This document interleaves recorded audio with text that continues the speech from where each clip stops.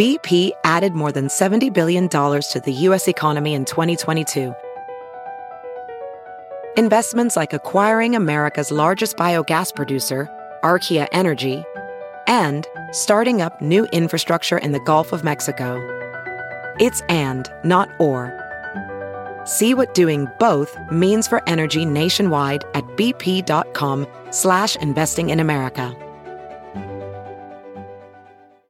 WQAD Podcast Network. The Cities with Jim Mertens, a production of WQPT, PBS for the Quad Cities region, a podcast in partnership with WQAD. What's going on in the Quad Cities? Activities, events, fun, politics, sports, local issues and opinions. And now, your host, Jim Mertens. I'm Jim Mertens, and this is the Cities Podcast. The $46 billion plan, that's the price tag to the new Illinois state budget that Democrats say has tax cuts and freezes, pays down state debts, and reinvests in state programs. Republicans, though, say it's window dressing in a political year, and real change was put on the shelf once again.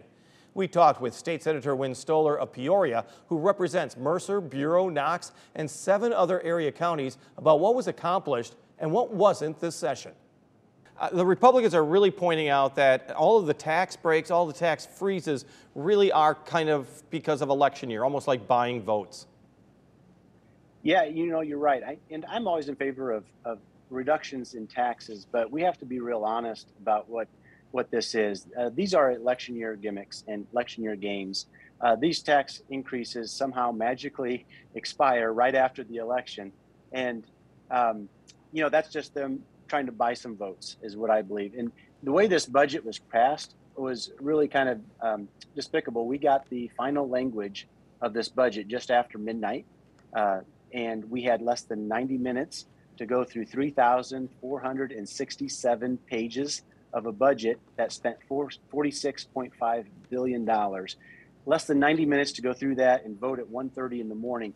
I would suggest to you that is not the right way for government to behave. Well, and I would suggest to you, of course, is that the way it's always done. I mean, every Yeah. state, it seems to be an 11th hour budget agreement. That's the way legislatures work. I understand that.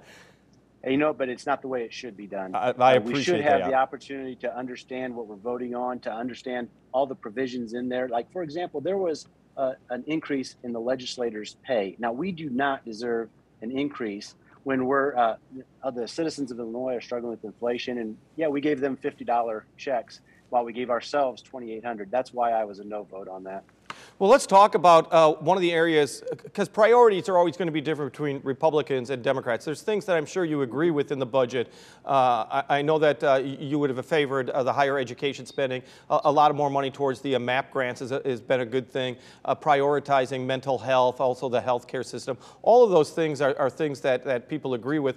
To the extent can be argued. But what Republicans are really nailing at right now is the unemployment insurance trust fund, that you think that as long as we had the money, we being the state of Illinois, as long as the state of Illinois had the money, that should be paid down right now. Yeah, that's right. And the tragedy of this is the governor and the legislative Democrats abandoned the negotiations that were going on. And I was actually a part of those negotiations. And they severely shortchanged the amount of money we put in to our unemployment fund. This is the fund, the pot of money that is used to pay unemployment claims.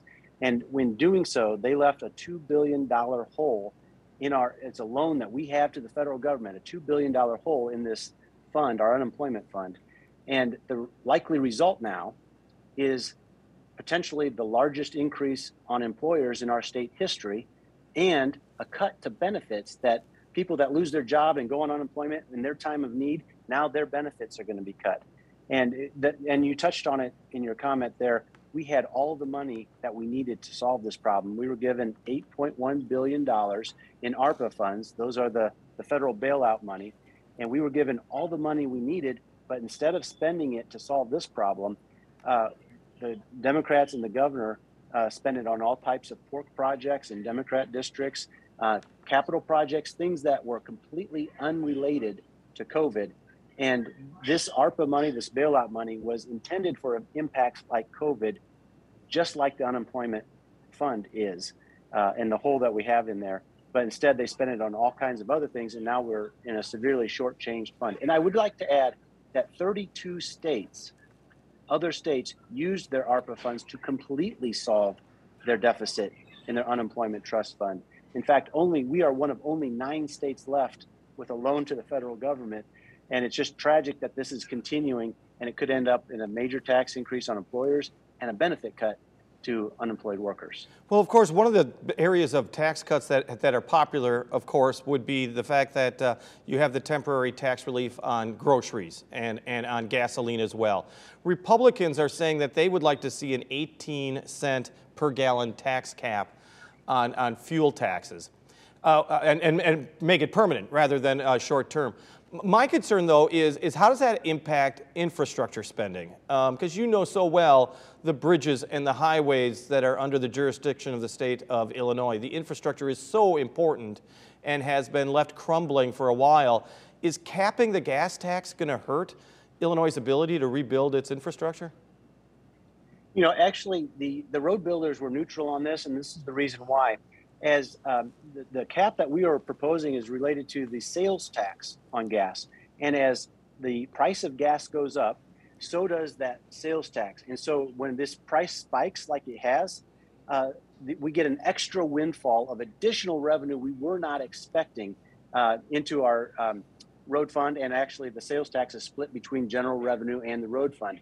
And because of that, because the road fund would be getting all of the money they were expecting and then some, that's the reason I was happy to co-sponsor that legislation that would have given significantly greater relief at the gas pump than the 2.2 cents delay in the increase that the governor is expected to sign into law. And I'll also add to that you can tell it's an election year because they're requiring gas stations to post a sticker on every gas pump that is touting the delay of the increase of this 2-cent increase in the gas price.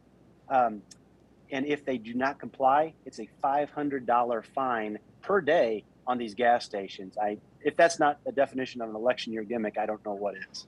The session is now complete. It's in your rearview mirror. What do you think was accomplished? What are you proudest of as far as a lawmaker of what came out of Springfield? Yeah, you know, in a large bill like the budget, there's always some things that I'm frustrated or disagree with, and which is why I was a no. There are some good things, and one of the things I was pleased to see is the additional funding for our higher education. I sit on the higher education committee, and Western Illinois University, for example, received a 5% increase in their operational funds, which is one of the largest increases they've seen in years. And also, there's $122 million additional dollars being put towards MAP grants. These are the grants for students to be able to attend college. Now, that means these awards are going to be larger, and there'll be more of them, making college more affordable and more accessible for our students in our state. And also, I mean, if we're talking about education, not only higher education, but K through 12 education, there were some significant changes that the legislature did there as well when you're talking about helping with the mental health of teachers even, all the way to making it a little bit easier for districts to get teachers or teachers' aides into the classrooms. Yeah, and a big part of that is we were able to fully fund the $350 million of the evidence-based funding formula, which is good. And you know, one thing I'll touch on with K through 12 education is, you know, the funding side is one thing, but the other side is what we're teaching our kids. And I'm getting increasingly concerned, and I hear from dozens and dozens of parents throughout the district that are concerned about the politics that are infiltrating our classrooms, and they're concerned that we're indoctrinating our kids with you know, liberal ideology, but really there shouldn't be any ideology in our classrooms. It should be, let's teach them to be the best at math, best at science, reading and writing. Those are the things we should be focusing on in our classrooms. Illinois State Senator Win Stoller. Thanks for listening to The Cities with Jim Mertens. And watch The Cities Thursday nights at 7, Sunday afternoon at 4, and Monday night at 6 on WQPT, PBS for the Quad Cities region. WQAD Podcast Network.